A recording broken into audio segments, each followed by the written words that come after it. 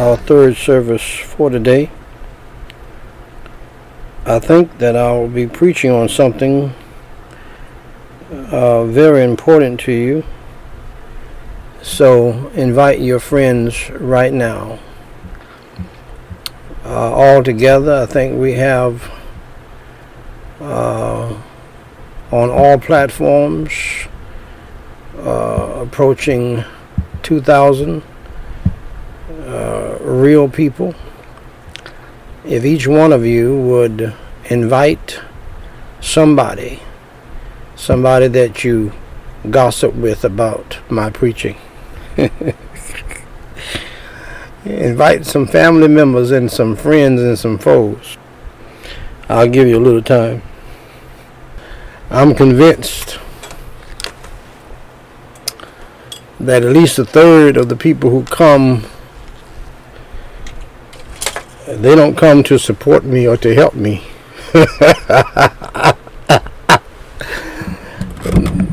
They come because here's what they say: what is this Negro going to say this time?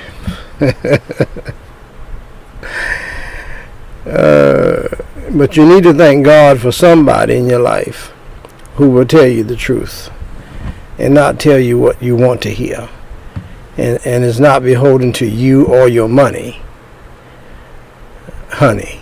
Okay, your money can perish with you. Nobody can use money on me. That does not matter to me. Never has. If it did, I would have become a very rich man, and I could have done it just like you have done it. But that's not what God called me to do. And that's not what he wanted me to do.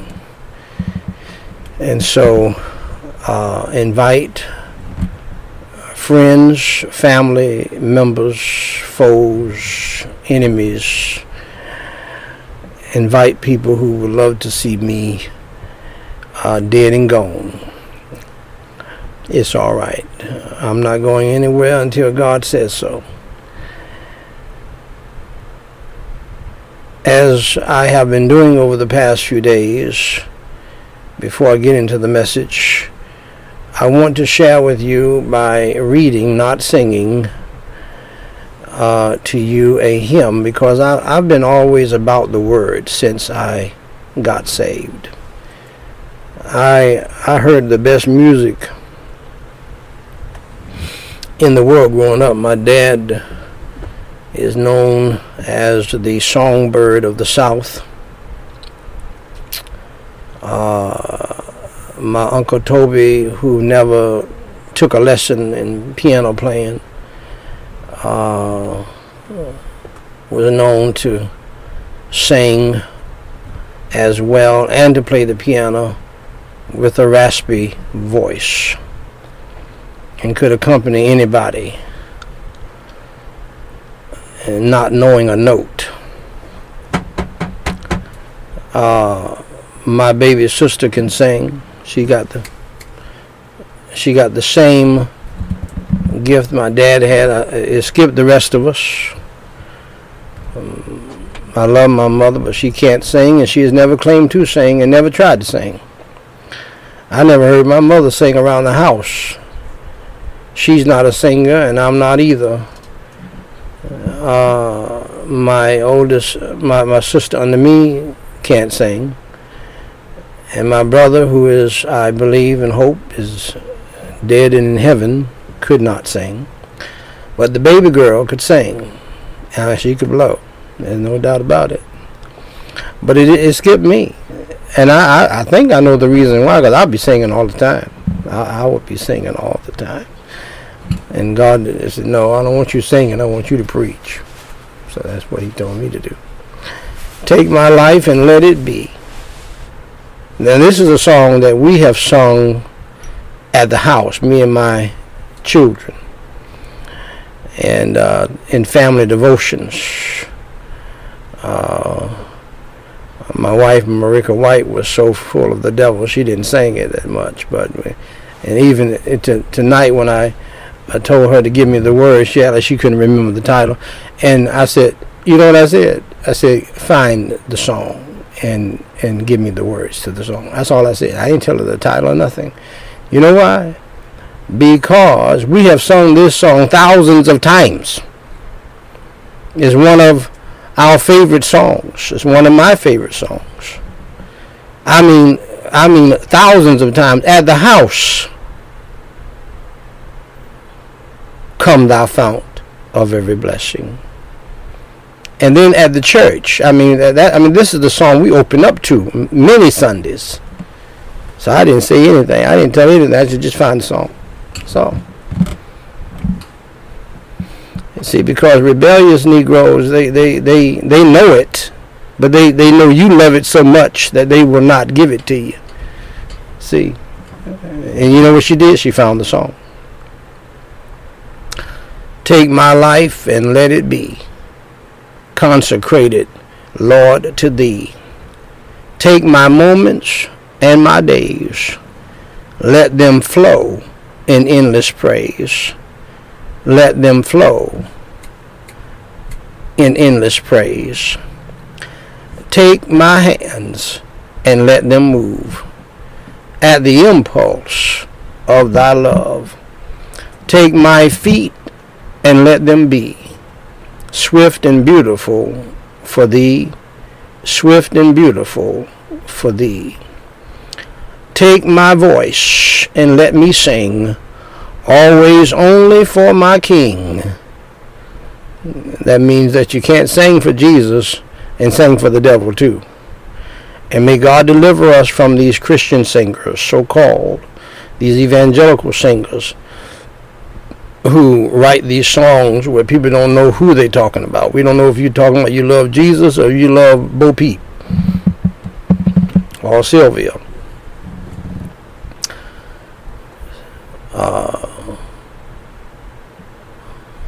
We, as Christians, we don't have a strategy of ambiguity. Take my lips and let them be filled with messages from thee. Yes, filled with messages from thee. Take my silver and my gold, not a mite would I withhold. Take my intellect and use every power as thou shalt choose. Every power as thou shalt choose.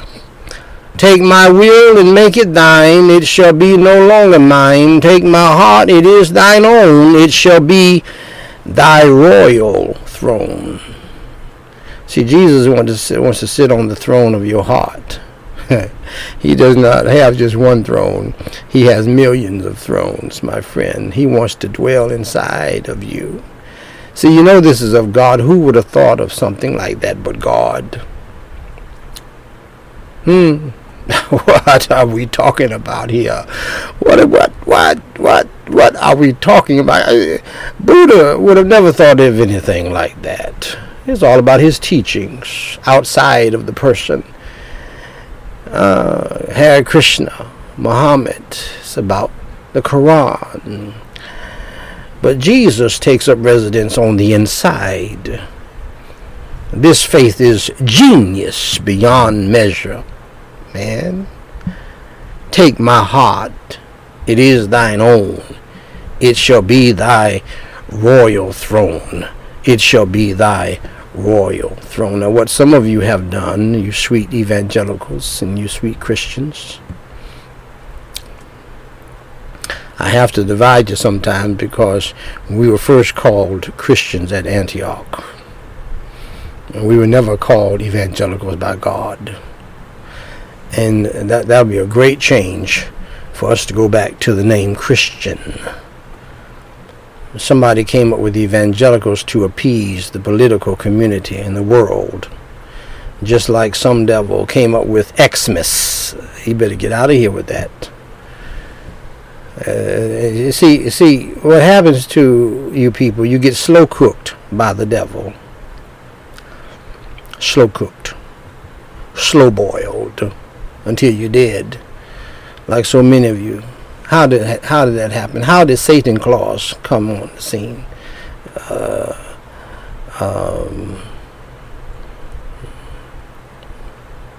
because Christians were asleep and chambering and swinging and jam boogie boogieing. Take my love, my Lord, I pour at thy feet is treasure sore. Now what kind of writing is that? Is that not beautiful? Take myself and I will be ever only all for thee. Ever only all for thee. Francis R. Havergal. Glory be to God. Ladies and gentlemen, brothers and sisters in Christ Jesus, please stand for the reading of God's holy word as I continue to preach in your hearing. When Jesus Christ, the Son of God, was disrespected and dishonored by his own family and neighbors. I don't believe Jesus Christ had that many friends. He has a whole lot now, but back then I don't think he had a whole lot of friends. And this is part 2 of the Just Jesus evangelistic campaign, day 2025, since January the 20th, 2017, and day 2410 since January the 1st, 2016, the Just Jesus evangelistic campaign. And we start at Matthew chapter 13, verses 53 through 58. A profound, amazing, insightful passage as Jesus wraps up a series of amazing parables and teachings.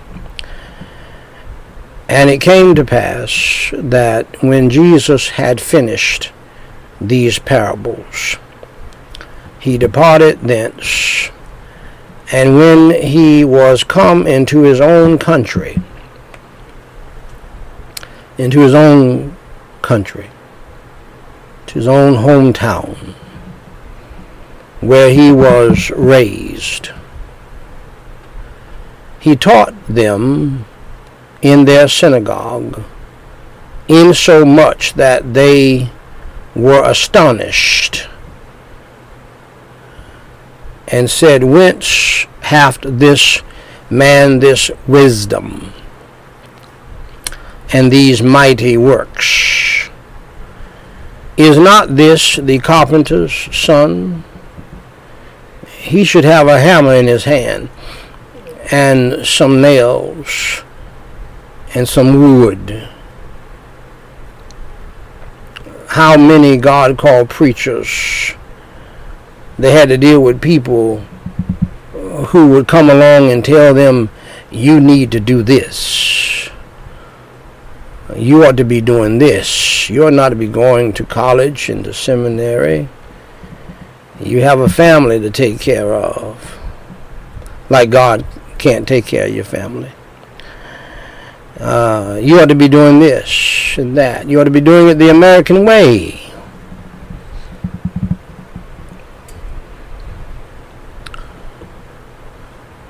Is not his mother called Mary, and his brethren, James? We know them by name, Joseph and Simon and Judas.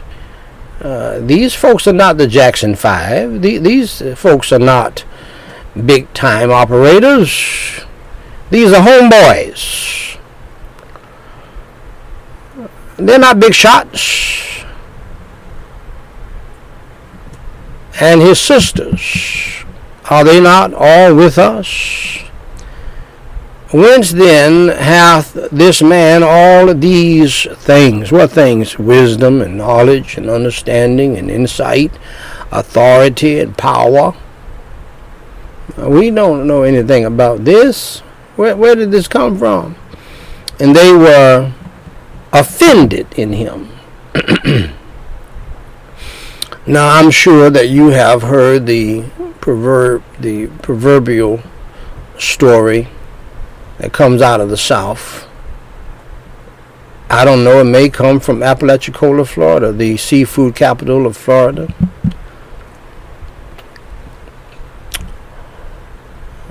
one of my hometowns, crabbing. And it is the best seafood in the world to me. There's no fish like in the Apalachicola area. It tastes different. You can't find it at Walmart or HEB. But anyway, I digress. One thing that you will hear from the Deep South, everybody has heard it, Negroes are like crabs. When they see you climbing out of the bucket, because you got to put the crab down in the bucket, they'll reach up with one of their claws and pull you down. They want to cut you down to size.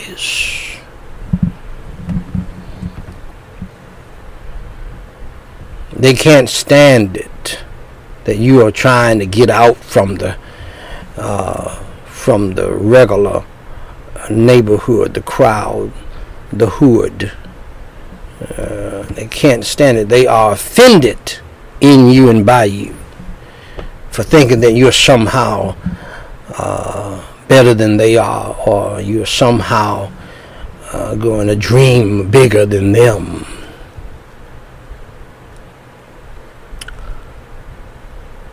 And so they were offended in Jesus, not rejoicing, not clapping their hands, not excited, not enjoying the blessing of having a homeboy to do well and become famous because of his deep wisdom and knowledge and understanding and insight. We need to cut him down to size. You know, come back up here in the hood of Nazareth and try to tell us something and outshine us. You're just a carpenter's son, boy. That's what they'll tell you. The Negroes in the South, the black folk in the South will tell you from the front porch while they are spitting tobacco into a can and can hit it like a bullet. And they'll holler at you once you get saved to come back to try to lead them to Jesus, and they'll say, "No, let that Bible make you crazy, boy." And you got 2 or 3 on the porch, and they're giggling. Don't let that Bible make you crazy, boy. I was saved and in church, boy, when you were a baby, and I had to change your nasty diapers. Don't come here telling all that now.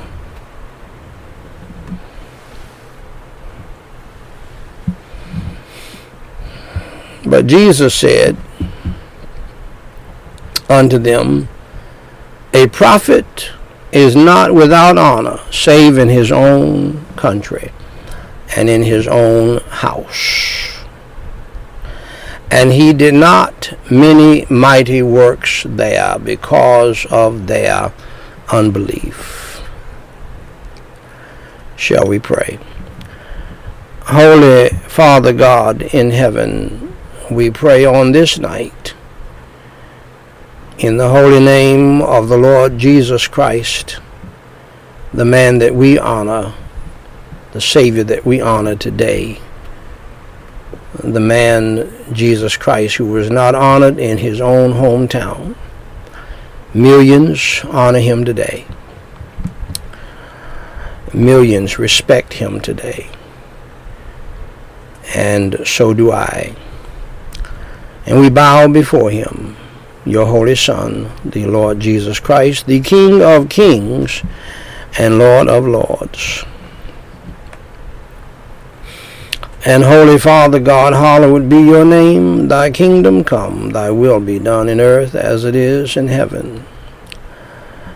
And Holy Father God, I praise you and I thank you for the millions and the many and the manifold blessings that you bestowed upon us since the other 2 services, Lord, this morning and this early afternoon.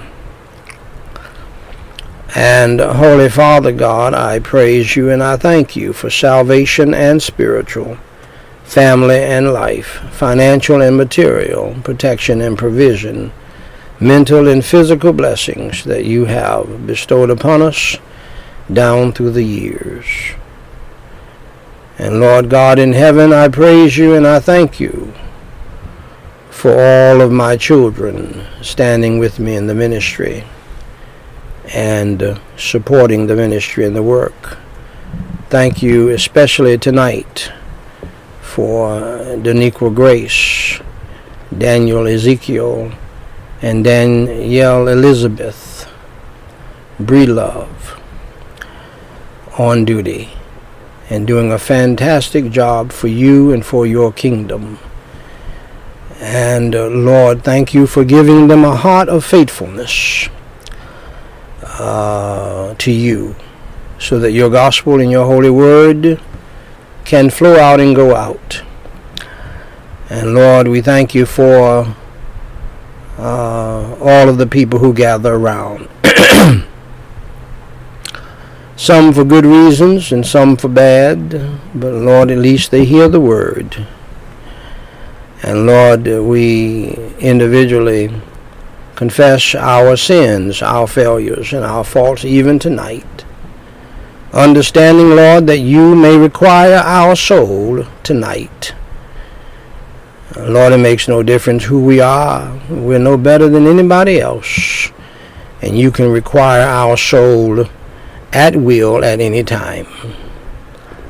For Jesus Christ's sake, for those of us who are believers in you, Lord Jesus Christ, and who are saved by your grace and through your shed blood, have mercy and grace upon us, and please forgive us of our sins. Thank you for reminding us in the great communion service today, Lord, that we need your mercy. For one of the key lines in the communion song is, Lord, have mercy on me. Help us to never forget we have gotten saved by your mercy and grace, and we live by your mercy and grace. So please have mercy and grace upon us continuously. Please forgive us of our sins, our faults, and our failures. For those of us who are saved by your grace, crucify and crush our flesh afresh and anew, deep down on the inside, and fill us tonight with the fullness and the power, the unction and the anointing, the fruit and the liberty of your Holy Ghost. And Lord, deliver each and every one of us who is born again and saved, and who name the name of Christ. Deliver each and every one of us tonight. Help us never to take it for granted. Help us never think that we got this thing called life beat, lest we fall flat on our faces. And so we pray tonight. Lord, as you know, the devil tempted me hard today.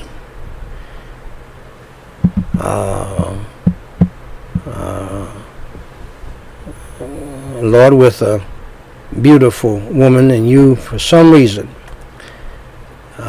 gave me the supernatural energy and strength to avoid her and to stay away from her and to turn my back on her, and got me up on out of there like Joseph.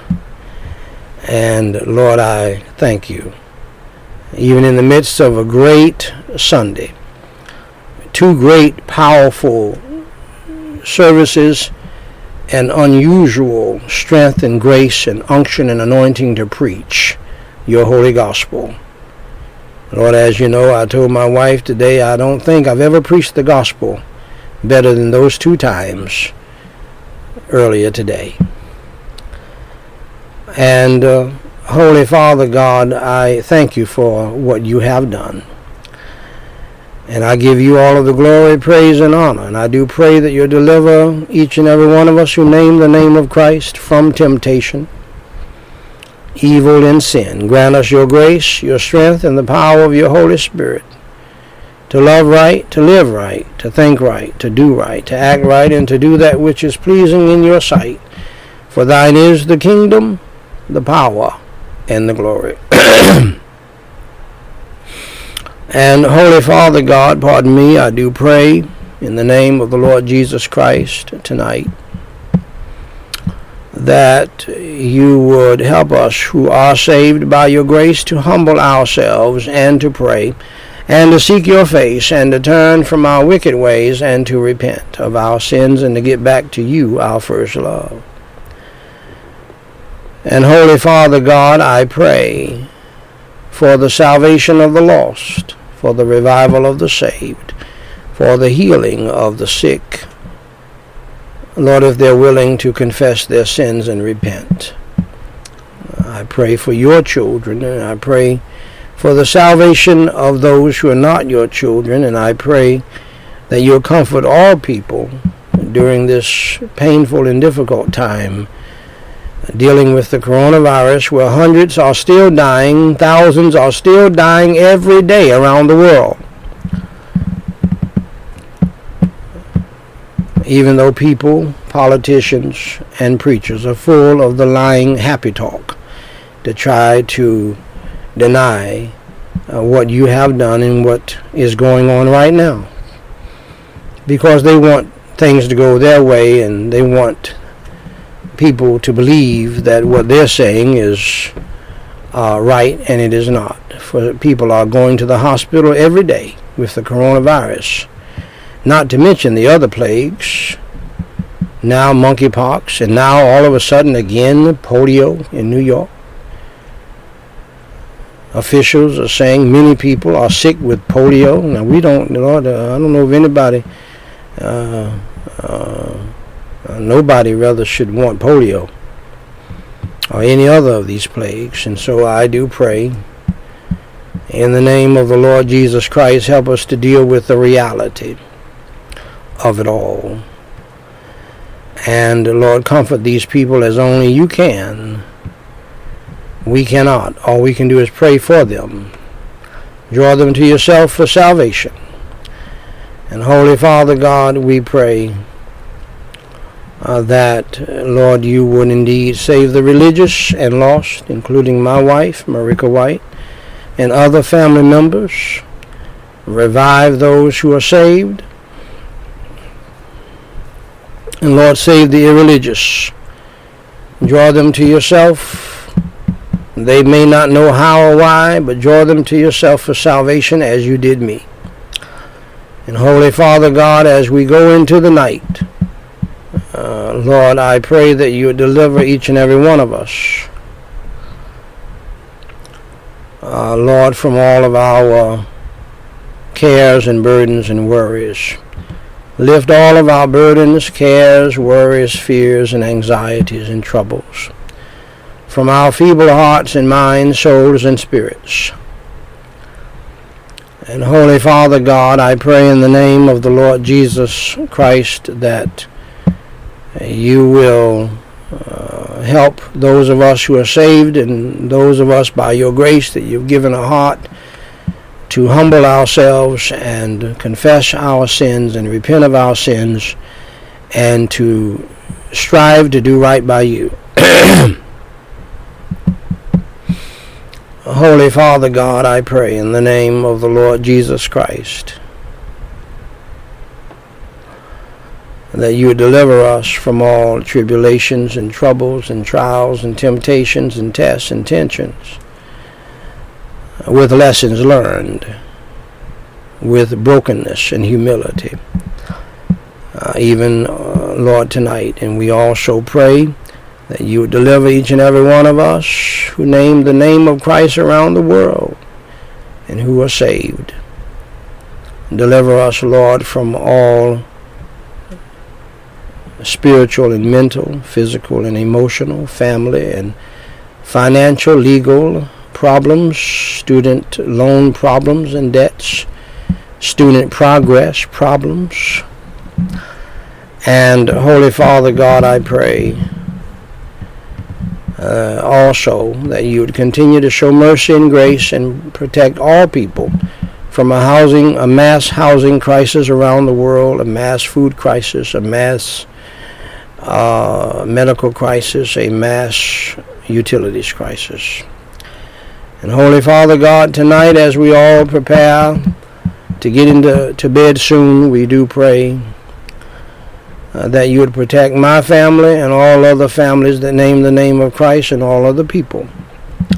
Help us not to take our life for granted.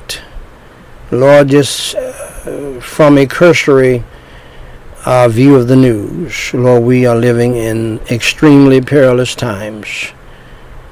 Lord, a person can walk into a grocery store and come out dead. So, Lord, help us not to think we're any different or any better than anybody. Life can be over for us very quickly. So protect us tonight from ourselves, our flesh, and the devil. Protect us, Lord, from evil people in the family, evil people in the church, and evil people in the world. And Lord, place upon us tonight the whole arm of God. Surround us all who are saved with the band of your holy angels and a wall of your holy fire. Save those who are lost. Receive all glory, praise, and honor to your name. Holy Father God, lift up your holy Son, the Lord Jesus Christ. Grant me supernatural energy, strength, unction, and anointing, freedom and liberty, and the power of your Holy Spirit. Lord, for when I am weak, you make me strong. I don't understand that paradox, but I give you the glory, praise, and honor for it. In Jesus Christ's name I do pray and forsake. Amen. One of my favorite people of all time, and a man who knew Billy Graham. They were great friends, and one of those rare individuals who was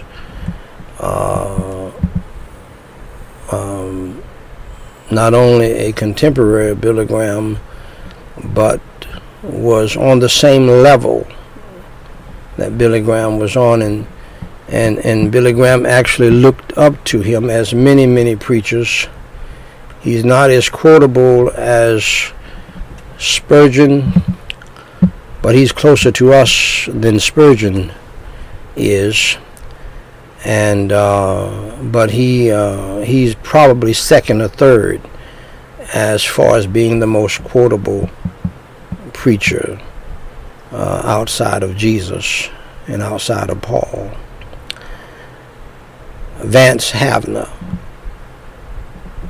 said, "It is possible in more ways than one to live in Nazareth today." See, he had a unique ability in our modern times to take you, like what he's doing right now, taking you to Nazareth, putting you in Nazareth today, so that our Lord can do no mighty works among us because of our unbelief. One may know much about Jesus without really knowing Jesus at all. We have many people like that today in our sweet evangelical churches. Years ago, before evangelicalism was a thing, Vance Havner was dealing with the hypocrisy and the phoniness and the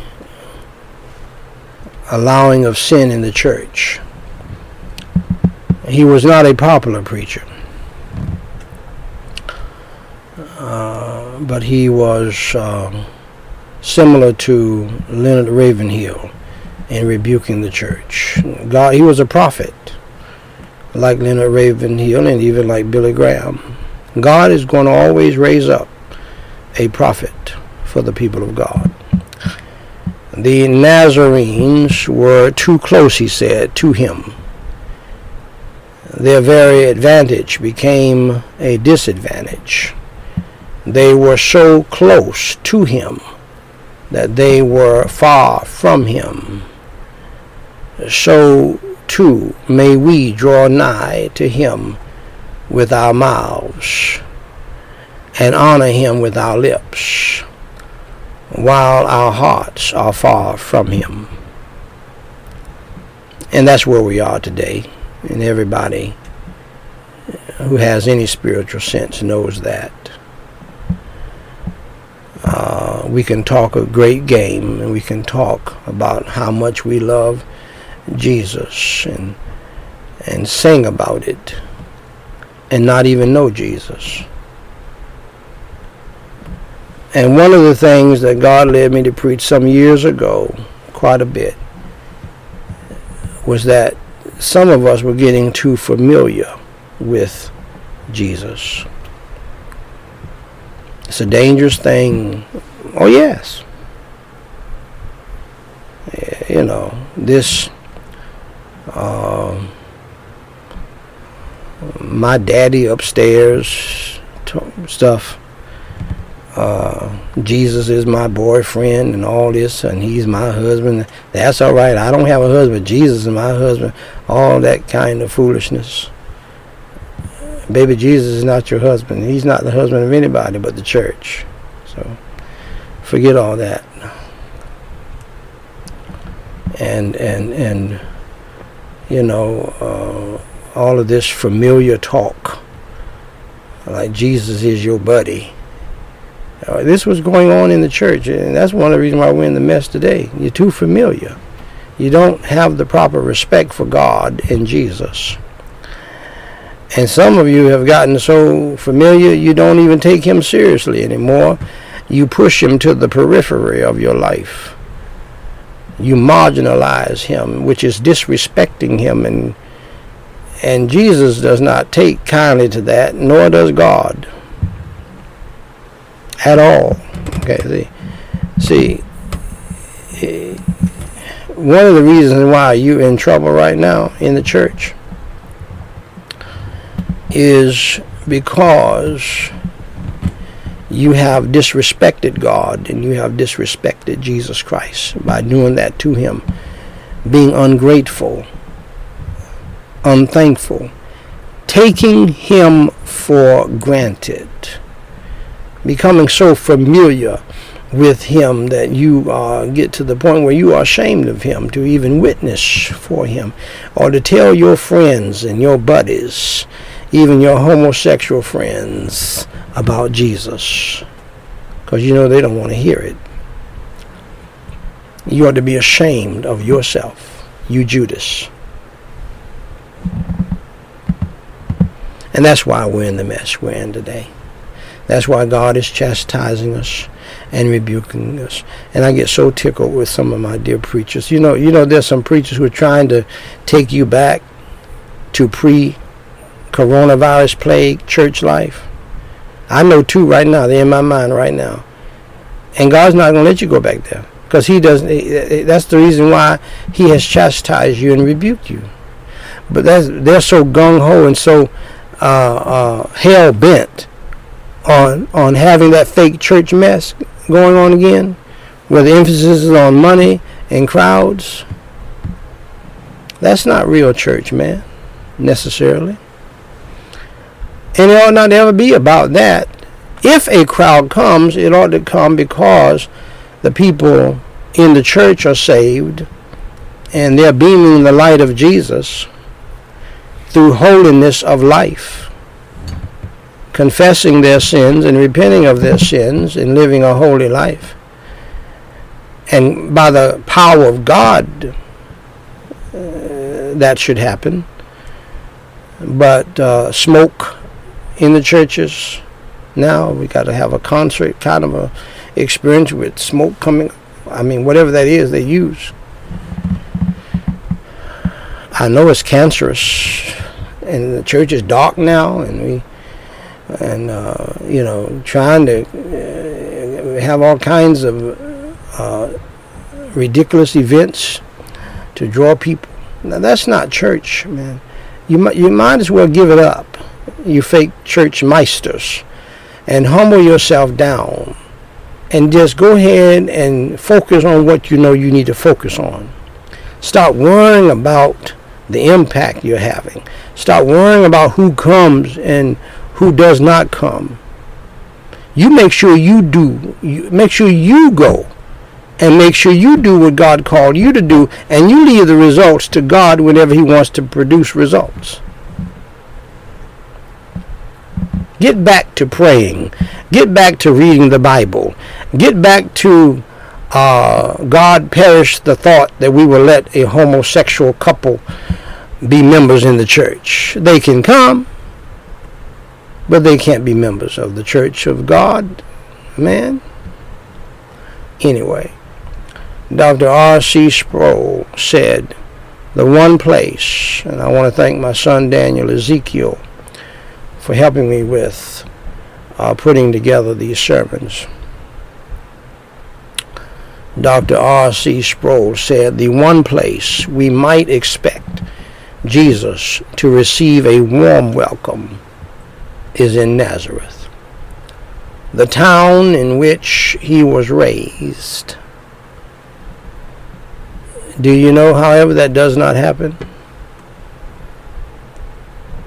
Men who try to pastor a church in their hometown, unless they compromise and they're really not saved and called, they're just the pastor's son and all of that, and he gets by with that. They don't make it in their hometown. They don't make it. It's going to be rough. It's going to be rough. Boy, I know your daddy. Man, we used to go here and they always want to put you in a sinful situation. Man, I remember when you used to go and run those girls. Boy, you were something else, wasn't you? Yeah, the devil is a lie. Huh? The people of Nazareth are amazed at the wisdom and power of the carpenter's son. This is due to their familiarity with Jesus. He was raised among them. They saw him go to school. They saw him with their brothers. They saw him when they marched up to Jerusalem and back. And his upbringing they were familiar with.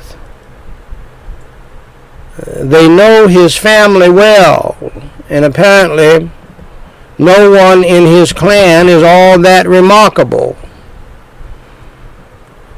Lacking a formal education, they know what kind of education he had.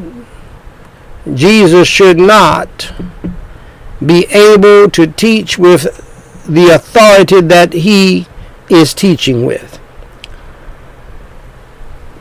And let me just say here, authority is something that is given by God. And it's a real thing. And people can tell when you have the authority. They can tell. They may not like it, but they can tell you have it. Yet Mary's son is unafraid to instruct with boldness, yea, God's son. See, that boldness of authority is something else. And it comes from God, and you can't shake it. You can't bake it. You can't make it up. And people may not like it. They may be offended in you, but they will go away wondering, who gave him the authority to tell us how it is and what it's going to be? He doesn't have educational authority. He didn't graduate from Oxford. He didn't graduate from Yale. He doesn't have family authority. In other words, he does not come from a powerful family. They don't have a name like the Kennedys and the Kings.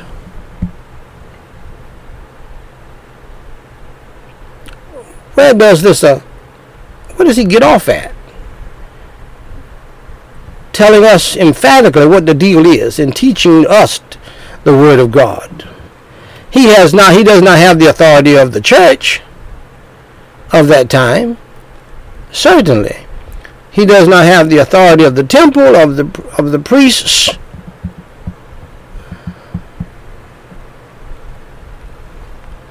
He's not ordained. He does not have a license.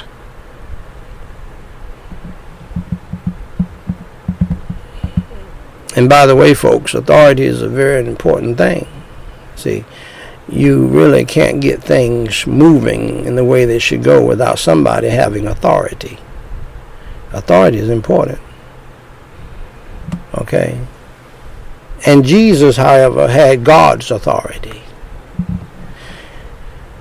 What's wrong with many of the preachers of today, many of them are not called, and the mama called them and daddy called them and all of that. They don't preach with the authority of a Billy Graham, Dr. Billy Graham, one of the last of the true prophets of God, who preach with authority. Dr. Martin Luther King Jr., who preached with authority. Both of them moved this nation and moved this world by God's authority. Very few preachers have that kind of authority today. Many don't even want it. And so he continues, we would therefore expect the people in Nazareth to experience awe when in the presence of Jesus, whose teaching demonstrates that he is the Holy One of God. But their questions arise from contempt and offense. They were offended in him. They didn't like him. At one time, they wanted to throw him over a cliff. The devil gets riled up against Jesus' authority and will get people all riled up against God's servant. And there's nothing you can do to stop that. You can compromise if you want to and try to be sweet and talk and all of that, as so many preachers do, but that's not going to get it if you're truly called by God. And a true prophet is not even going to try to do that. Some pastors do that at their peril. They compromise the word, and they try to appease the people, and they lose every time. And the people still don't like you because they know that you are appeasing them, because they know deep down you really want to say the truth, but you are afraid of them. Dr. Warren Wiersbe, the great theologian who is now home in heaven, said, when Jesus finished these parables, he went across the sea in a storm and delivered the demoniacs in the country of the Gadarenes. And by the way, we have some demoniacs living today. Let me tell you something. You modern day sweet evangelicals who don't believe God's word about the devil, and you sweet charismatics, while the devil is wreaking havoc in your family, in your lives, in your churches, there's a devil somewhere. You cannot explain what's happening in America other than there's a real devil who has sent out his demons. Just today it is reported. This is horrifying. This is frightening. These demons are terrorizing people. Can you imagine living in a community, and because a man is a demoniac and he's over there in his house thinking that you are using telepathy to control his mind? I say to you again, there's a devil loose. You cannot explain the stuff that's going on, the murders that are being committed today, without understanding and recognizing that there is a devil loose. There are demons running rampant in this country because the church has dropped her guard and the floodgates of hell are open. Pastors don't pray anymore, and so the people in the pew don't pray anymore. Instead, in the words of Leonard Ravenhill, they play. They don't pray, and then they stray. And he was right then, and he's right now. Matthew recorded this in 8:28-34, and I read that to you last week. It was then that Jesus went to his hometown of Nazareth after casting out demons. And this event, Matthew recorded in 13:53-58. Two things amazed the people of Nazareth, his hometown. He was, if you will allow me to say, a homeboy, raised up in Nazareth. God forgive me if I'm wrong. The Lord's words and his works. However, they did not trust in him. See, this is where it really gets dicey.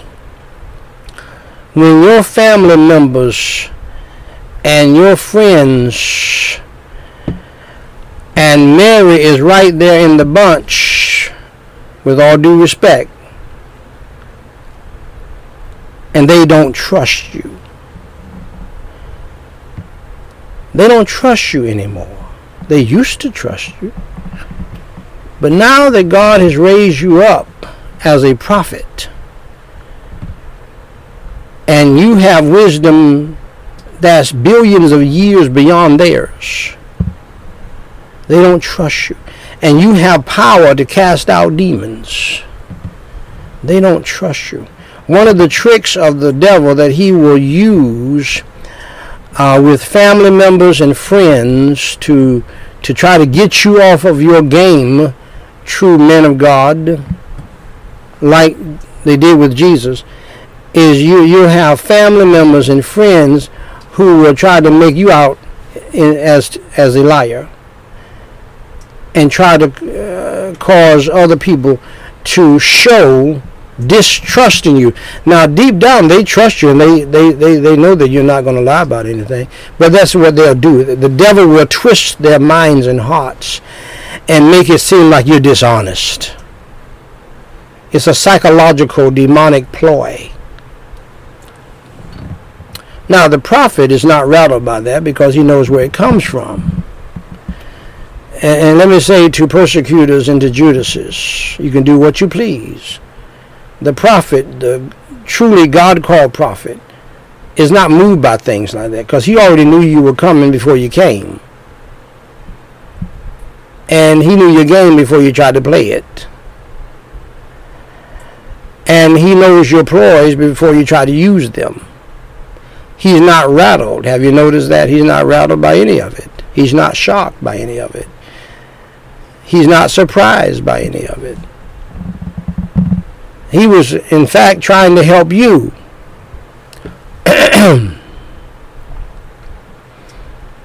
Before you tried to bring your foolishness. The reason for that is because normally the prophet of God is given over to prayer to God, and God blesses him with not only wisdom and knowledge and understanding and insight, but discernment as well. And God will show him what's going to happen before it happens. That's why he will never be baffled.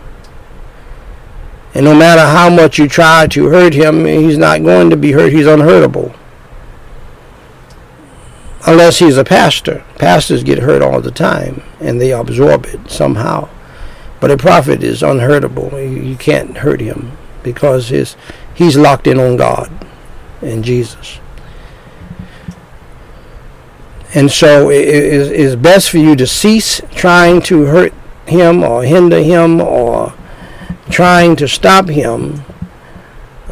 He's like that proverbial horse or donkey that people kept throwing dirt on the donkey. They digged a hole and they tried to bury the donkey alive. And the donkey would just shake it off and pat it down. That's how a true prophet of God is. They shake it off. You can try to bury them alive. They shake it off and pat it down. Shake it off and pat it down. Before you know it, they're eye level with you. You devils. Family, friends, and foes. And their greatest enemies will be they of their own household. Jesus said this. Now, he didn't just say that for himself. He didn't need that encouragement. He knew what the people were doing. He knew what they were going to do to him. He's the one that told you he was going to be crucified. Betrayed not only by family members and friends and foes and disciples, but betrayed by his own race and people. And used the enemy, the Romans, against him. That's the most twisted betrayal in the history of the world, my dear friends. Is that painful? Would that be painful for the normal human being? Of course. When you are so betrayed that your family members, your brethren according to the flesh, use their enemy to kill you, you know, that's a bad situation. By the way, I'm personally asking again that somebody would get with Denzel and do my play, my screenplay, Pilot Got Saved. And all I want Denzel Washington to do, and if he doesn't do it, Chris Pratt. He looks like a Roman. Chris Pratt is the real deal. But Denzel Washington is. You say, well, wasn't Pilate whitish? Probably so. No doubt. That's how we've seen him before. But Denzel, it transcends race.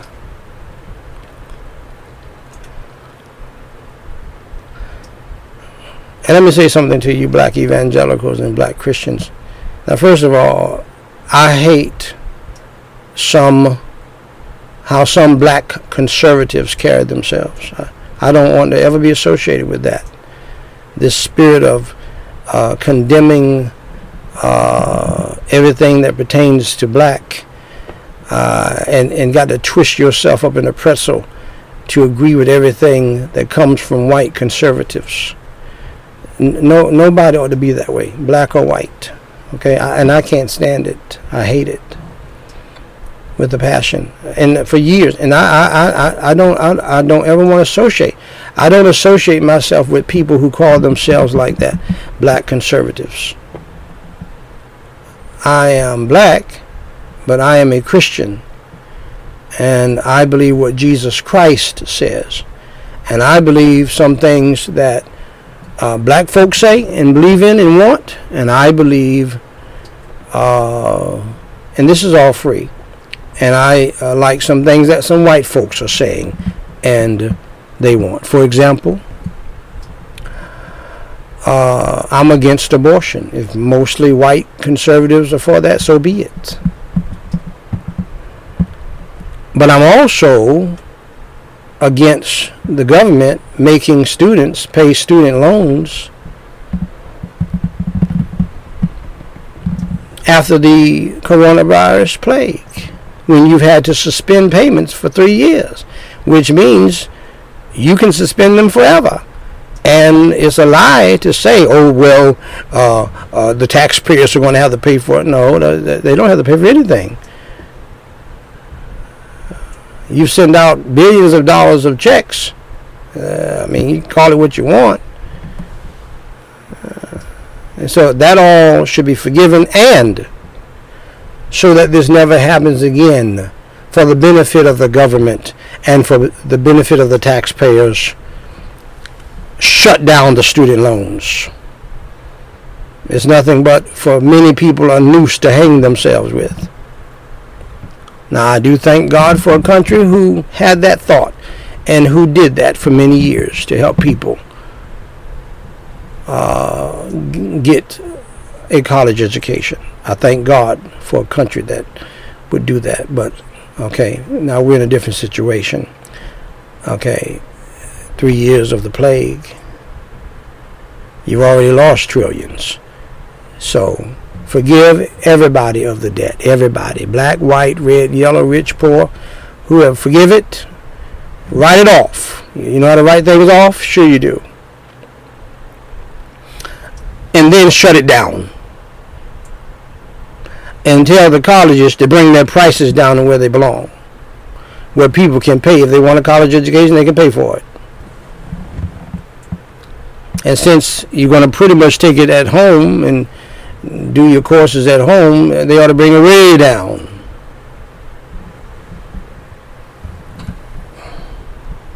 That's all free.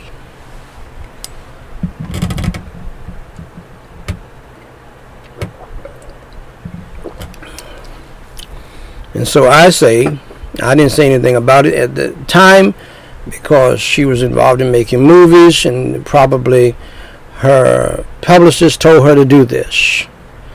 But I believe that Priscilla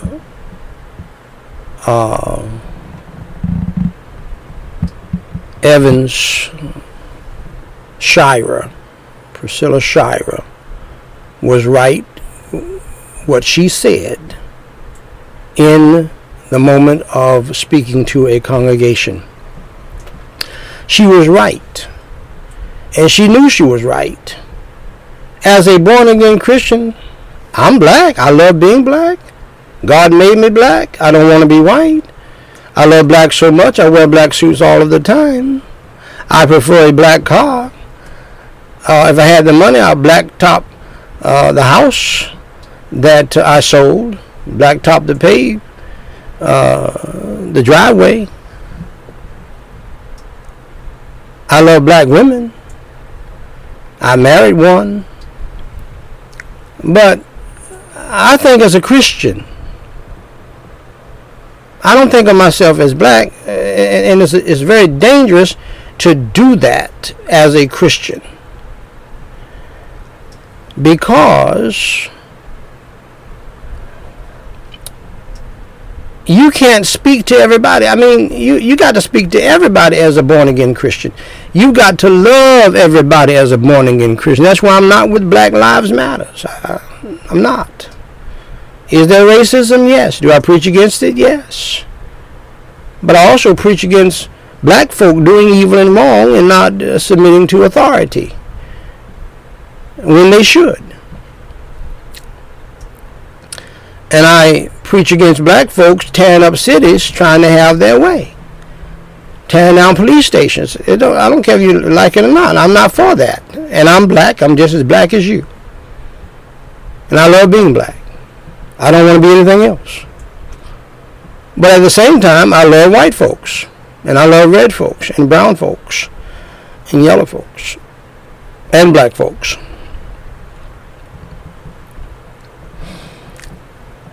And you ought to be the same way. By the way, all of your heroes, that they have many white friends, and you're not one of them, even though you're black. They have many Jewish friends. You know how many of your black heroes get rich or die trying because of some good white folks and some good Jewish folk and yellow folk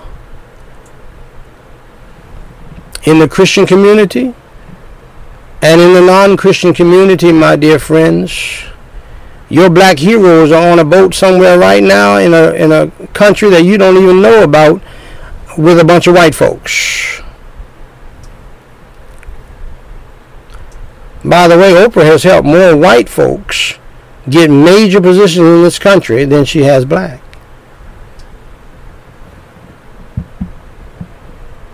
She's helped black people too. And so I'm sharing this because this has been on my heart for the past week or two, that as black Christians, you got to stop thinking black only, and you cannot afford to be all about black all of the time and call yourself a child of God. You need to be a Christian and even-handed and fair-handed with everybody. And as a born-again Christian, you say Black Lives Matter? Yes. White lives matter too. Yellow lives matter as well. You ought to be furious at people knocking Chinese and Japanese people out on the street. It's not funny at all. I saw an Asian lady just almost get killed by 3 black hoodlums. I'm not for the black hoodlums. I'm for that lady, whether you like it or not. And I wrote a book on Let Us Young Black Men and Let Us Young Black Women. I'm the president and owner, editor-in-chief of Black Christian News. I'm down with the black. Okay, but I love all people because of Jesus Christ, God's love. And if you want to influence people for Christ all over the world, it's time out for all of that, man. She was right when she said that, and she was wrong when she apologized for it. She'll never apologize for that. It's a beautiful thing that Christ can transcend you above race and color.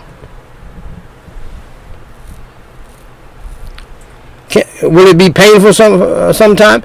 Will the white folks always treat you the way you want to be treated? No. But use my rule, and this is my rule across the board. If you don't treat me if white Christians do not respect me and treat me like they do their white brethren, then we just won't have a relationship. And I say that across the board, with even family members who may persecute me or try to hinder me in the ministry, including my wife. If she disrespects me and does not honor me and reverence me as her husband and obey what I tell her and submit to me, we just will not have the relationship she might want. There's broken fellowship there. And God does the same thing to us. We do evil against him. We disrespect him. We dishonor him. The first line of chastisement is painful, broken fellowship. I'm just not going to have the fellowship with you. That's all. And I'll fellowship with those who have the same kind of respect for me as they do for their white brethren. Across the board. Now that's all free. Let me wrap this up for tonight.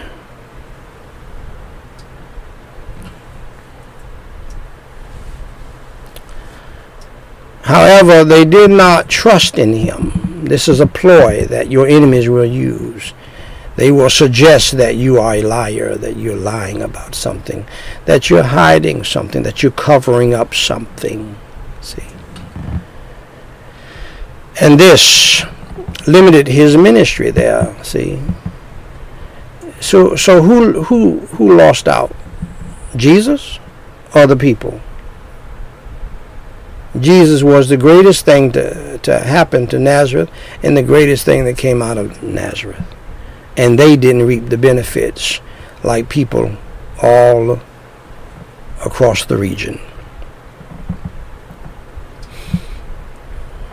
Jesus had just cast out the demons that were in the demoniacs in Gadarene. He could have cast demons out in Nazareth. Because that primarily this is the problem that they had. They were lost. They did not believe in Jesus Christ. They did not trust in him. They did not depend upon him. They did not have faith in him. And so he could not and chose not to do great works there. He can't operate in that environment to make things come to pass because they didn't believe in him. They were basically calling him a liar and trying to make him seem untrustworthy. We know you. Don't come here with that. Belittling him. And by the way, that's a very dangerous thing to do because you never know. What caused the people to doubt him and to distrust him? They were too familiar with him in a human way, in a human sense. For he had grown up in their midst. It was a case of knowing him after the flesh and not having the spiritual discernment. The spiritual discernment. Do you know what's wrong with the church today? We don't have people who have spiritual discernment, and therefore they don't know what time it is. Pastors, preachers, prophets, who should not, they ought not have even named. Some of these people ought not even utter the name prophet or preacher or pastor or priest or prophet or pastor or bishop. They ought to not even add that to their name. They don't have any discernment. They're truly what Jesus Christ said, the blind leading, the blind leading the blind. You know why the blind lead the blind? Because they do not have any wisdom from God. They do not have any discernment from God. They do not have this thing called insight from God. And so the blind lead the blind, and in this case in Nazareth, the leaders of Nazareth, they were blind leading the blind. And Jesus, the light of the world, was right there in their midst. That God gives to those who will yield to him. These people walked by sight and not by faith. But if his own friends and family did not trust him, what hope was there that the nation and the world would believe on him? Wordsby said. I'm just laying the groundwork. For if the Lord tarries his coming, we'll be here until October the 1st in this passage. If the Lord tarries his coming and we live. Early in his ministry, Jesus had preached at Nazareth and had been rejected. And now he was rejected again. This was his final visit to Nazareth. The Son of God rejected. And if the Son of God was rejected by his own family and neighbors and friends he grew up with, what about you? See, that's the point of the message. If you are a truly God-called preacher, then your family and friends and neighbors who knew you, they're going to reject you too. You're not Jesus. Nowhere near it. And this message is for you so that you will not falter and faint because of your family members, friends, and neighbors persecuting you, hating you, being offended by you, don't like the things you say. Oh, but somebody else can say they'll love it because they're familiar with you. And so this is the reason why, my dear friends, I've never tried. See, education, wisdom and knowledge and insight in the sermon can save you years of time. I knew this passage early on because I read it and God taught me it and God told me. God literally told me, do not even try to win over your religious family members. Don't even try. Yeah, I want you to witness to them, tell them about me, and that's it. Don't even try to get them out of their traditions. Pray for them that God would send somebody else that they're not familiar with to draw them out of their foolishness and their blindness and their darkness and their sin. See, I got saved out of all of that confusion. You understand? God, I do believe now that God called some people from the womb. And he did that with me, I do believe. And I'm the most unworthy person in the history of the world, as far as I'm concerned. But for some reason, he chose me. Because when I was a little boy growing up in that confusion, religious confusion, members of 5 or 6 churches, in church all day on Sunday and sometime during the week, I would go home and pray, Lord, show me the light. Now, where did that come from? Where did that come from? My dad never asked me to do that or tell me to do that. My mother never told me to do that. They thought they had the light before my dad got saved by listening to Billy Graham. And I don't believe my mother's saved to this day. She is religious, very religious. But also disobedient to the Word of God to this day.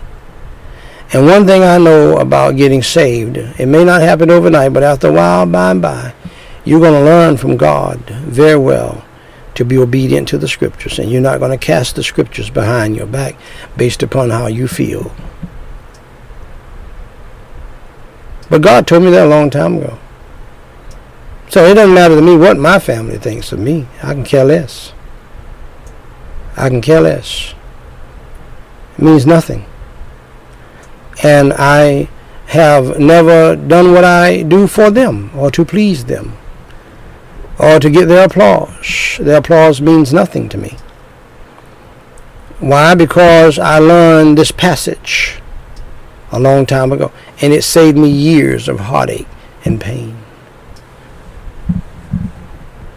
And then one time, my oldest son and I put together a sermon series based upon a similar passage. And I believe that sermon series had more of an impact and preparation in my heart than the people I preached to, because it sticks with me to this day.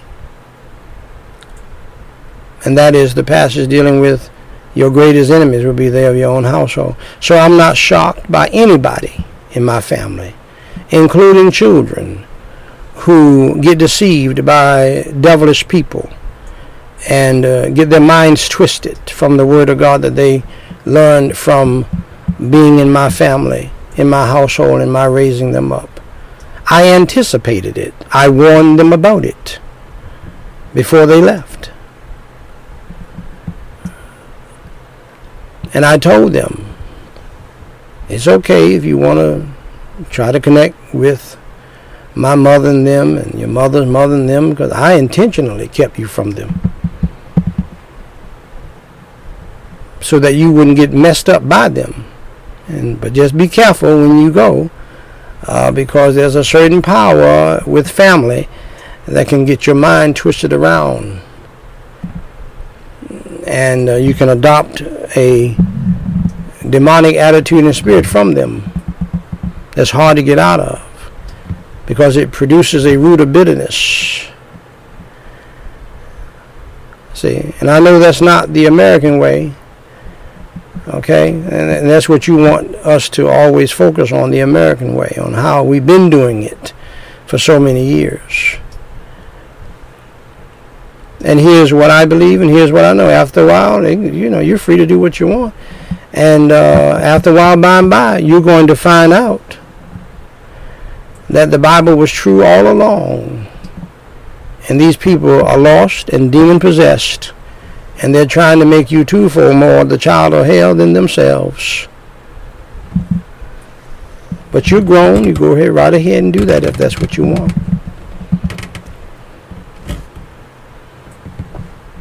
It doesn't faze me a bit. Because I anticipate that. I expect that. But I also expect my children to stand on God's word.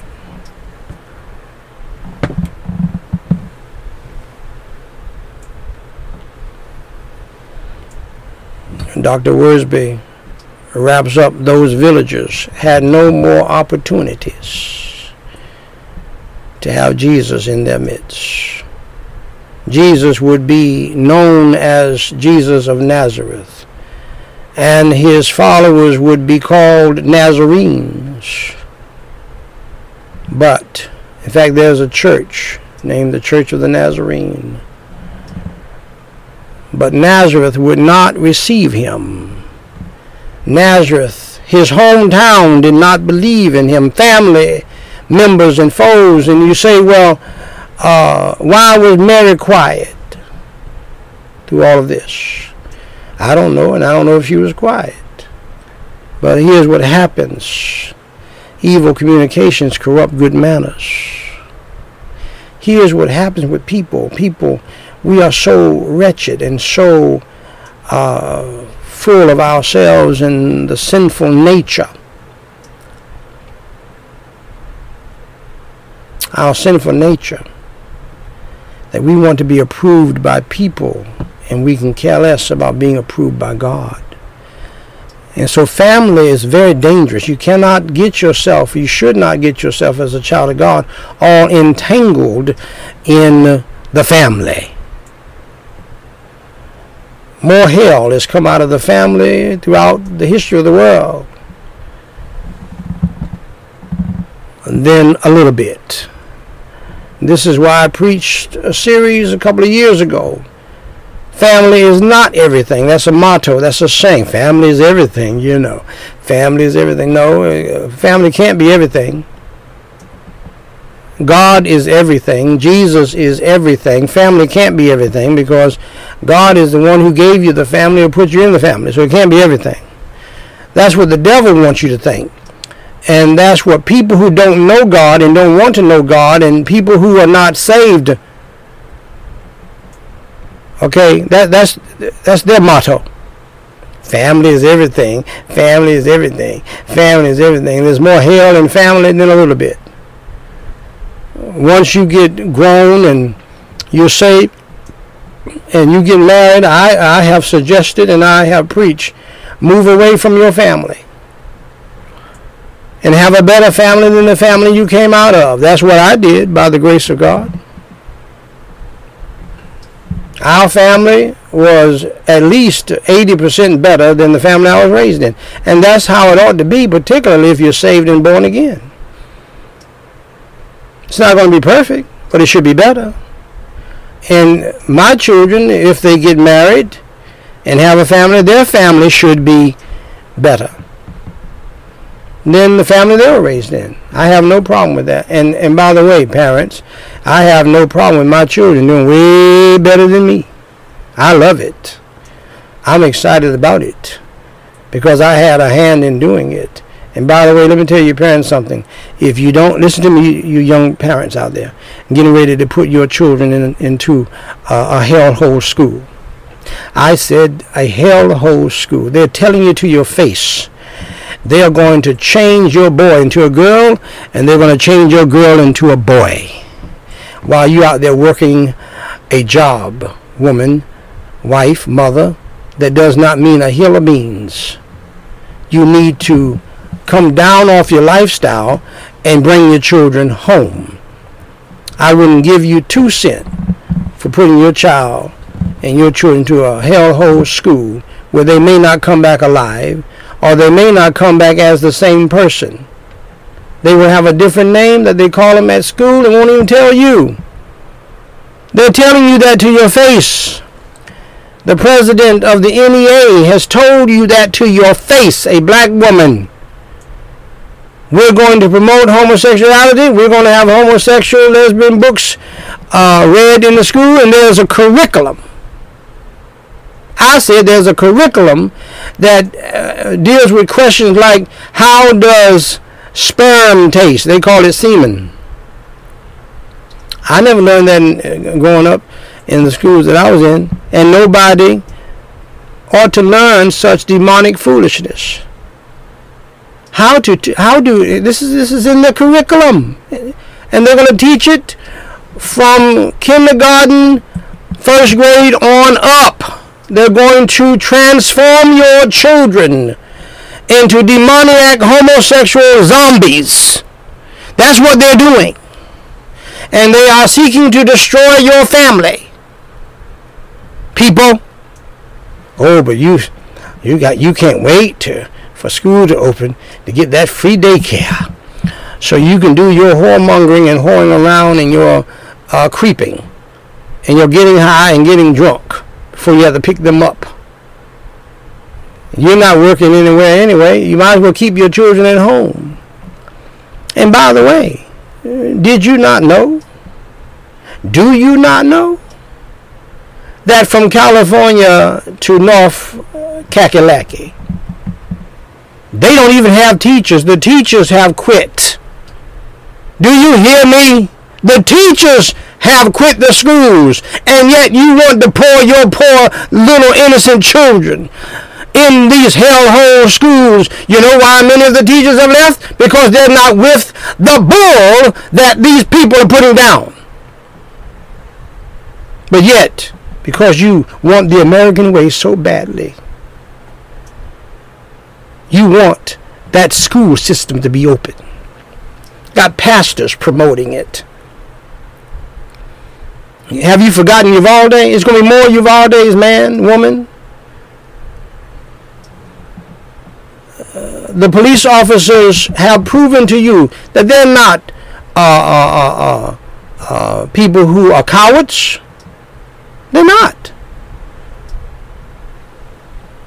What they have done, since they have been called everything but a child of God, and have been defunded, in their minds they're saying, I was called to do this, and I'm going to do it to a certain level, but I'm going home to my wife and my children, even if your wife and children don't make it. Now you can take that for what it's worth, but that's the mentality. Do you hear me? Look at me real good. That is the mentality, my beloved, and I don't blame them. I thank God for the police officers. And they're not cowards, and they're not fraidy cats. They're just not going to die anymore for your family. And the teachers are sick and tired of raising your children. They're hip to what you've been doing. You've been using them as a glorified daycare center so you can have a break for 9 months from your own children and throw your little demoniac children on them and give them a heart attack. And they got to mind 30 of them in one classroom. And they don't get paid enough. So they have quit, just like you have quit your job.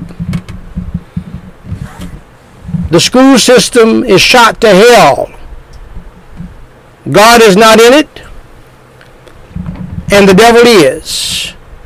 And I'm telling you to your faces, you're not worth being called a parent to put your child into these hellacious schools. It's child abuse.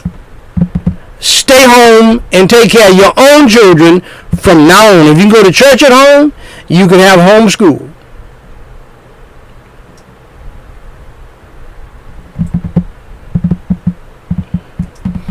Matthew chose this event as a fitting close to the section Rebellion Against the King. Rebellion against the King. Let's pray. Holy Father God in heaven, I pray in the holy name of the Lord Jesus Christ. Lord, help your people. Lord, it does not matter what title they have over their name, evangelical or Baptist or charismatic or whatever. If they are born again and saved, help them to take your holy word seriously from Genesis to Revelation and to obey it and not get caught up in the world and the American way and family is everything motto and other such foolishness. And help them not get caught up with the blind leading the blind. Help them to pray for themselves. Help them to make up their minds whether their family members, their mother, their father, their auntie or uncle or cousin or father, mother, if they don't want to follow Jesus, that they're going to make up their minds to do so, even if they're ostracized out of the family. Help them to know tonight it's okay. For millions have had to stand alone with you, and standing with you and believing in you is like having millions beside us. And so, Holy Father God, tonight, give me the energy, the strength, the unction, the power of your Holy Spirit for the third time today to help somebody else come to know you as Savior, to proclaim your holy gospel, your good news, so that they can be saved. In Jesus Christ's name I pray and for his sake. Amen. Now, dear friend of mine, if you're with us tonight and you are not a believer in the Lord Jesus Christ, if you have a desire in your soul and spirit to say, Lord, please show me the light, as God put in my soul and spirit, surrounded by churches, all kinds of churches, the Disciples of Christ Church is the first church that I can remember in New York. And then the Mount Shiloh Baptist Church in James City, North Carolina. And then the Church of the Living God, now called the Love Center Church in Apalachicola, Florida. The Church of the Pillar and the Ground of the Truth, and then the Undenominational Holiness Church of James City, North Carolina, and on and on. But yet, Lord, even though I was a member of those churches and visited those churches with my dad and mom, I knew I was lost. When they baptized me in Apalachicola, Florida at the age of 12 at the Church of the Living God, founded by my great-grandfather, I knew that I went down a dry sinner and came up a wet sinner. When I was in Easter plays, I knew I was lost. I did not know I was going to hell, though. When I sang in the choir at the Undenominational Holiness Church and the Mount Shiloh Baptist Church, I knew something was not right. I couldn't put my finger on it. And so for some reason, Lord, you had me to pray, Lord, show me the light. And I was the biggest sinner in the church, biggest sinner in my family.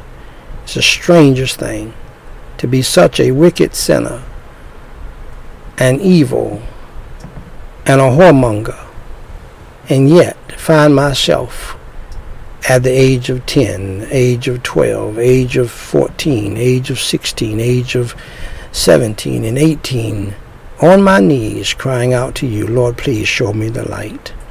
Lord, I do wonder how many other people have done that. It's the strangest thing. And then you showed me the light, December the 19th, 1979. Thank you for waiting on me.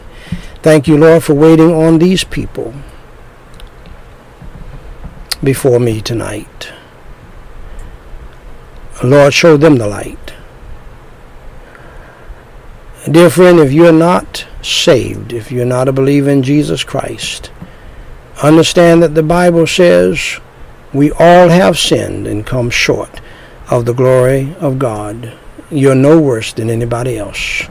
From the Pope on down, from the Dalai Lama on down, from even Joel Osteen, pastor of the largest church in America, on down, we're all sinners. We're all in the same boat. Elon Musk is in that boat with us.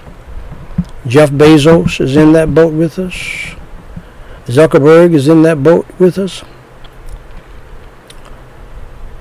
Bill Gates is in that boat.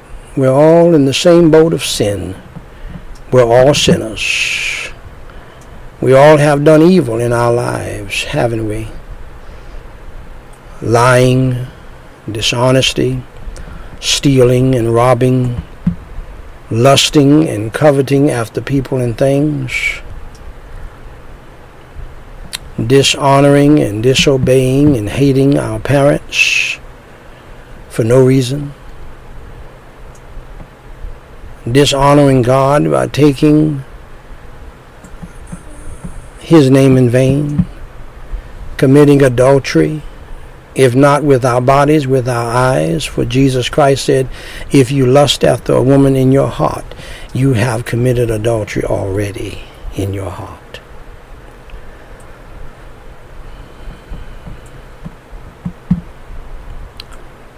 Committing fornication, having sex outside of marriage, committing the abomination of homosexuality, two wicked, ugly men together, two beautiful women, wicked, beautiful women together.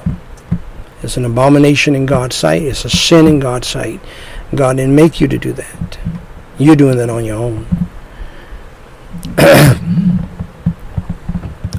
We all have sinned and come short of the glory of God. And then the Bible says that the wages of sin is death. The payment of sin is death.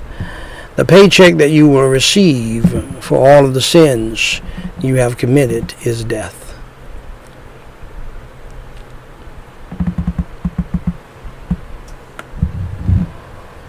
We die because of our sins and our sinful nature. That's why we die. We don't die because of some disease. We die because of the sin disease. And God wants you to know that if He will allow you to die from this beautiful ball called earth, hung on nothing but God's word, He will allow you to go to hell if you do not believe in His plan of salvation, if you do not believe in His Son, Jesus Christ, who suffered and bled and died on the cross as the Lamb of God for the sins of the world, your sins and mine. He was buried and rose from the dead by the power of God. That is called the gospel in the Bible. Gospel means good news. It is good news because, my dear friend, you are on your way to a devil's hell. That Jesus Christ said, the fire shall never be quenched. And Jesus Christ cannot lie. God cannot lie. And Jesus Christ is not known for playing games, nor is God. We may play games and we may try to fool people, but God does not do that. Jesus does not do that. It's not in them to do that. You need to understand. So please get out of your mind that Jesus is just telling us about hell to spook us and to scare us so that we would get saved. And then He's going to tell us in heaven that, there was never a hell. He just said that because, He's so loving. I do want to disabuse you of that thought. That's not how it is, people. God does not play like that. We play like that. Jesus does not play like that. We do practical jokes like that. They don't do... Please understand me. Look at my head. I'm trying to tell you something. God does not play practical jokes. Jesus does not play practical jokes, man. They mean what they say. See, yes, he is very loving, so loving. Jesus Christ said the most powerful, most loving words and the most important words in the history of mankind, to mankind. He said, "For God so loved the world that he gave his only begotten Son." He was speaking of himself, Jesus Christ. "That whosoever," the word whosoever means anybody at any time, "whosoever believeth in him should not perish." That means you will not perish in hell. And it also means that if you don't believe in him and you're not sincere in your belief of him, you will perish in hell. But God wants you to have everlasting life. So I want to help you to understand that God does not play. His word is his bond. He cannot lie. Jesus cannot lie. And they do not practice practical jokes. They don't do practical jokes. They don't do that. You understand me? They do not do that. If you die unsaved, if you die not believing in Jesus Christ, you're going to the burning hell, yea, the lake of fire. And you will stay there and suffer there throughout eternity. There is no limbo. That's another lie that the devil has put out there. There's no limbo. There's no in-between. There's no vestibule of rest. There's no purgatory where your sins are purged away and somebody can pray you out of hell. Nobody's going to, once you go to hell, nobody's going to pray you out of hell. You will be there forever, man. That's why this is my third time preaching today. I don't have to preach to be saved. I'm preaching because I am saved and the time is short. And I don't want anybody's blood on my hands. I'm just a nobody telling everybody about somebody who can save anybody. You need to be saved tonight. Believe on the Lord Jesus Christ, and thou you shall be saved. If you want to be saved, believe in the Lord Jesus Christ. Believe in your heart his gospel, his good news. That he suffered, he bled, and he died on the cross for your sins, was buried, and rose from the dead by the power of God. Believe in him. Trust in him. Pray and ask him to save your soul, for the Bible says, "For whosoever shall call upon the name of the Lord shall be saved." It's not about church membership. I preached earlier in the communion service, you can take 10,000 communion services. You can give 10,000 communion services and still die and go to hell. You can get baptized 100,000 times and die and fry in hell. You can speak in tongues. You're going to speak in more tongues than that in hell. You can dance and you can shout and you can run around the church all you want to. That has nothing to do with salvation. None of that. Giving money to the church, your money will be burned up in hell. You don't have enough money. All of the billionaires of the world, if they gathered together before God's throne and tried to pay for salvation, it would be refused. Because our God owns a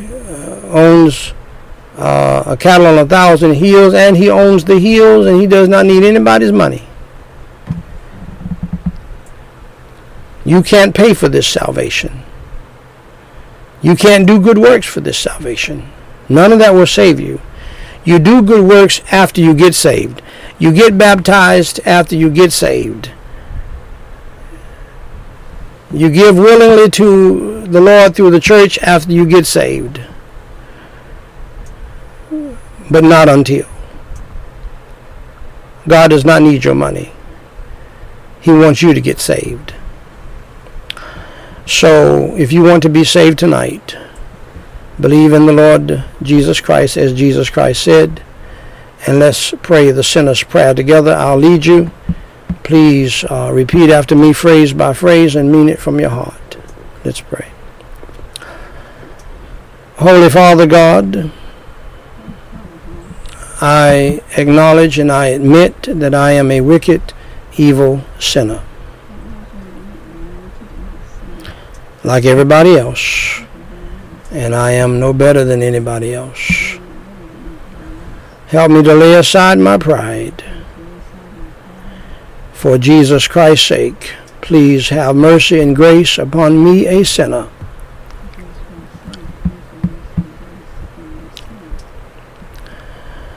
And please forgive me of all of my sins. As I now believe in you, Lord Jesus Christ, as I now believe that you suffered, you bled, and you died on the cross for my sins, was buried and rose from the dead by God's power. Lord Jesus Christ, please come into my heart and into my spirit and save my soul today.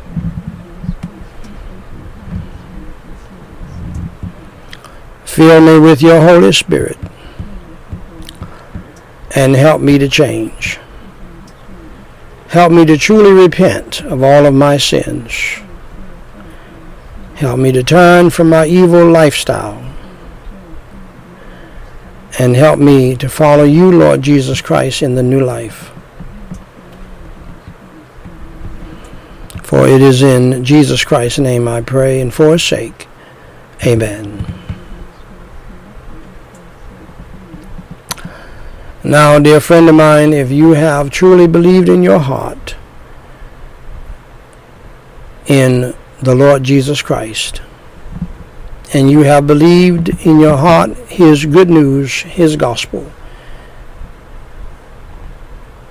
that he suffered, he bled, and he died on the cross for your sins, was buried and rose from the dead by the power of God, so that you can go free and be saved from hell and saved to heaven.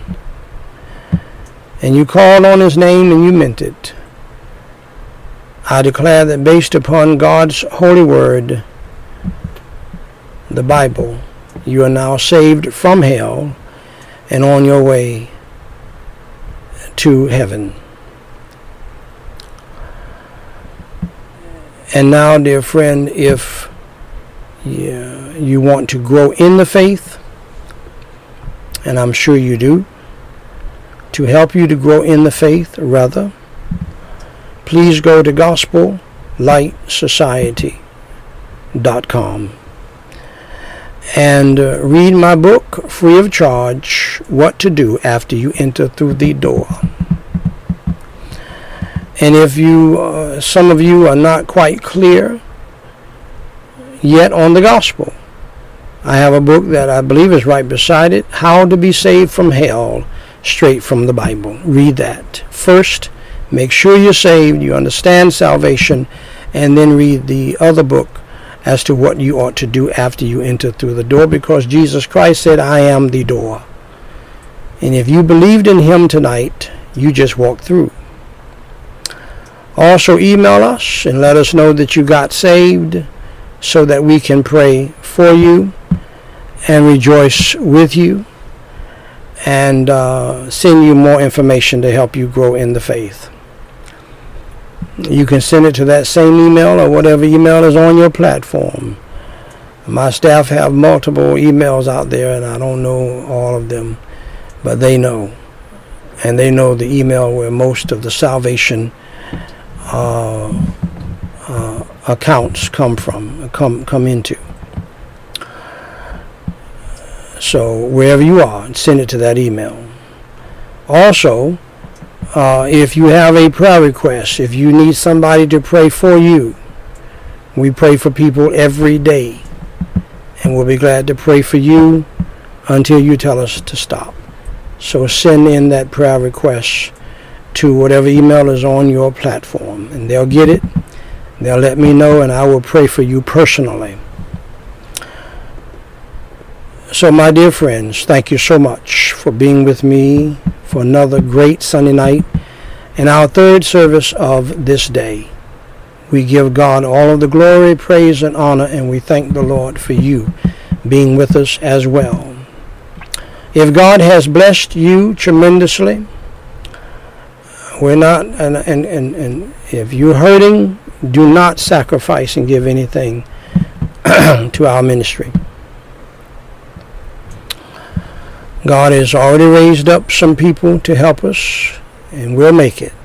You keep that money for yourself. I'm talking about the abundantly rich who do not even think about bills. We could use your help. And as my daughter, Daniqua Grace, points out to me every day now, the information is on Facebook. You can give to Gospel Light Society Cash App. We'll get that money immediately. Gospel Light Society PayPal. I believe the email is GLS@Gospel Light Society. I think that's what it is. If you have a large gift, and we need it now because a certain part of our ministry that is not tax deductible is under attack. BlackChristianNews.com is under attack by the devil and people, I believe, on the inside and on the outside. And so we're dealing with, as we have dealt with for years, what they call frivolous lawsuits. And so pray for us regarding that. And one of my sons will help me put up by tomorrow sometime, hopefully, a legal fund thing because of my preaching on that site and because of what we put on that site, which is against wokeism and against the abomination of homosexuality and against other foolishness and sin. We're under attack constantly. And it's all designed to try to distract me from what God has called me to do. The devil has never been successful at that by God's grace, and he's not going to be successful now. So if you're sitting on millions of dollars, we humbly ask that you would donate $100,000, $200,000, so that we can have the legal team, professional legal team, to defend us and block these frivolous lawsuits. Oftentimes, with their authority and education, they can just write a letter and solve the problem. So, and then we need support for the ministry so that I can continue to preach the gospel each and every day until Jesus comes or until I die.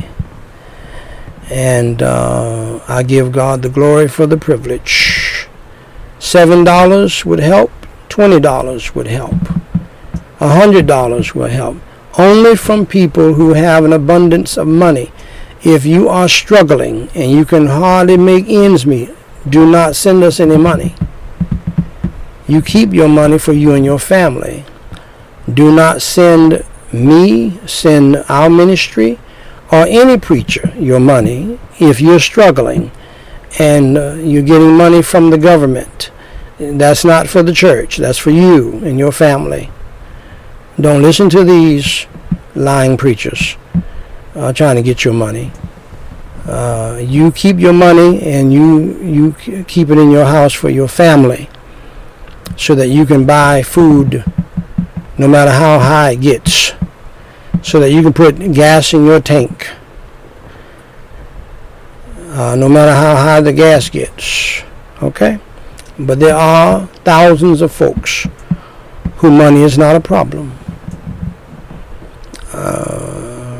I will never compromise the Word of God, but I do ask Sister Oprah, I do ask Brother Perry, I do ask Brother Denzel Washington, I do ask Brother Kirk Franklin. I know about you, brother.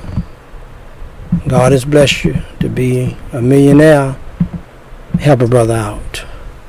You have friends who are helping me out, and I'm sure they'll give you a good word.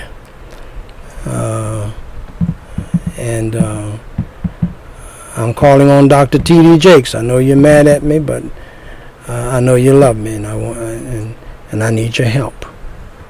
And one of the things you can do for me is get in touch with Denzel Washington, Perry, Tyler Perry.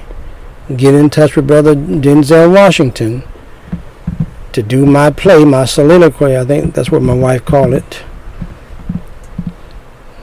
And my vision is you don't even have to have a character playing Jesus, because nobody really can play Jesus. And Denzel Washington is such a powerful actor, it'll be like Jesus is in the room with what he can do with it. And what I want him to do, and I can hear him now. You won't talk to me? Don't you know I have I can see Denzel Washington doing that. So please get in touch with him. Will Smith, brother, I'm not mad at you about the slap. Chris Rock is mad at you, but I'm not mad at you. And if you would allow me to say, it was one of the most beautiful slaps in the history of the world. But I can't say that. So I'm not going to say that, Will Smith. So you still got some millions. Help me out to preach the gospel. It won't change me. I'm not going to buy a Range Rover. I'm not going to buy a big fine house on Pork Chop Hill. I'm not going to do that. I'm going to continue to wear my black suits, my black tie.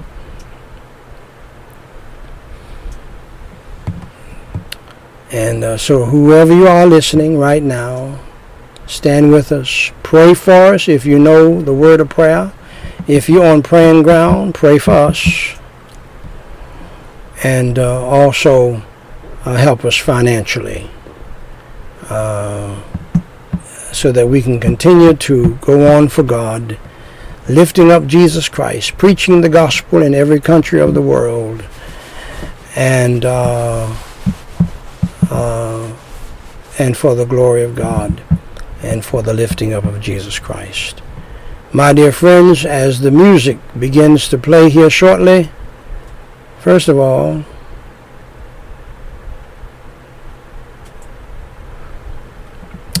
let's pray. Holy Father God, we pray in the name of the Lord Jesus Christ. Thank you so much, Lord, for this privilege, blessing, and opportunity to preach your holy gospel again, to preach your holy word.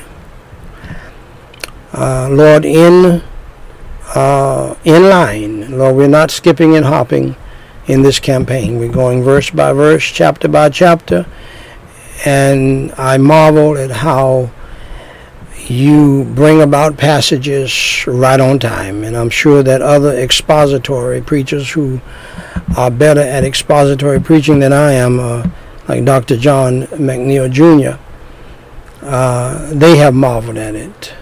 I have marveled at his preaching. How that any time I would visit, he would be in a series, but it was a timely message. It's amazing how your holy word is that way. I give you the glory, the praise, and the honor. And Lord, I pray that you'll help all of us to pray without ceasing. Keep our heart and mind stayed on you. Keep us, Lord, therefore in perfect peace. And help us to do the things you want us to do. In Jesus Christ's name we pray and forsake. Amen. God bless you, dear friends. Until next time. I don't know why Jesus loved me.